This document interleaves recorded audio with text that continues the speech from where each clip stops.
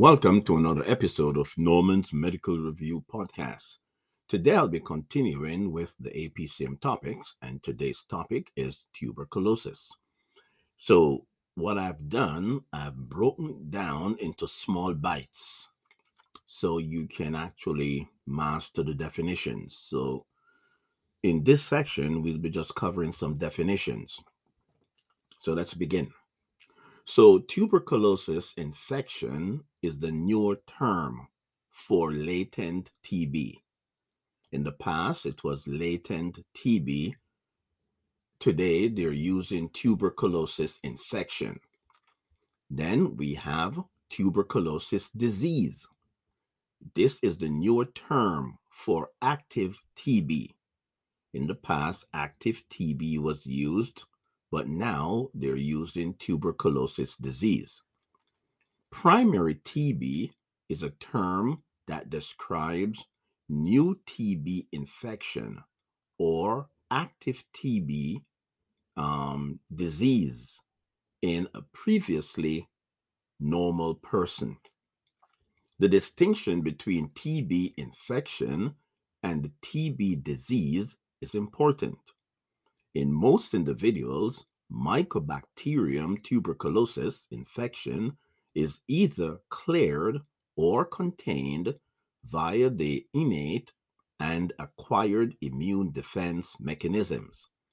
Individuals whose immune system initially contains the organism are asymptomatic and non-infectious, though they may still harbor organisms in their bodies. This situation is referred to as TB infection. Remember, the older term latent TB may be misleading since some individuals are infected with a viable mycobacteria in various stages of containment by the host immune system. Now, asymptomatic primary infection, let's talk about that. Individuals with asymptomatic primary infection have no symptoms or signs suggesting TB disease. Individuals at risk of new TB infection and individuals at risk of reactivation warrant testing and treatment for latent TB infection. As I told you previously, remember whenever you see the term latent TB, it's talking about TB infection. Treatment of TB infection before the development of TB disease kills the organisms, thereby reducing the risk of developing TB disease, and the termed reactivation TB, and it kills it by as much as 90%.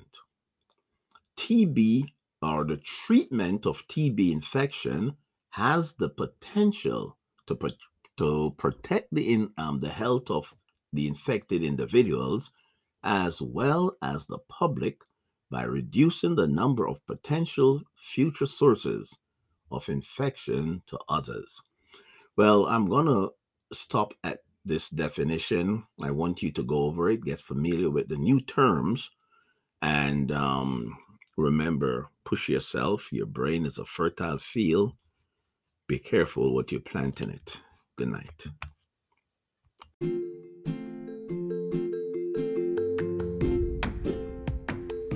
Thanks for listening to Norman's Medical Review. Follow us on Spotify, Anchor, Google Podcasts, and if you're on Apple Podcasts, hit the plus button on the top. Stay tuned for the next episode. Remember to listen and study well. Take care.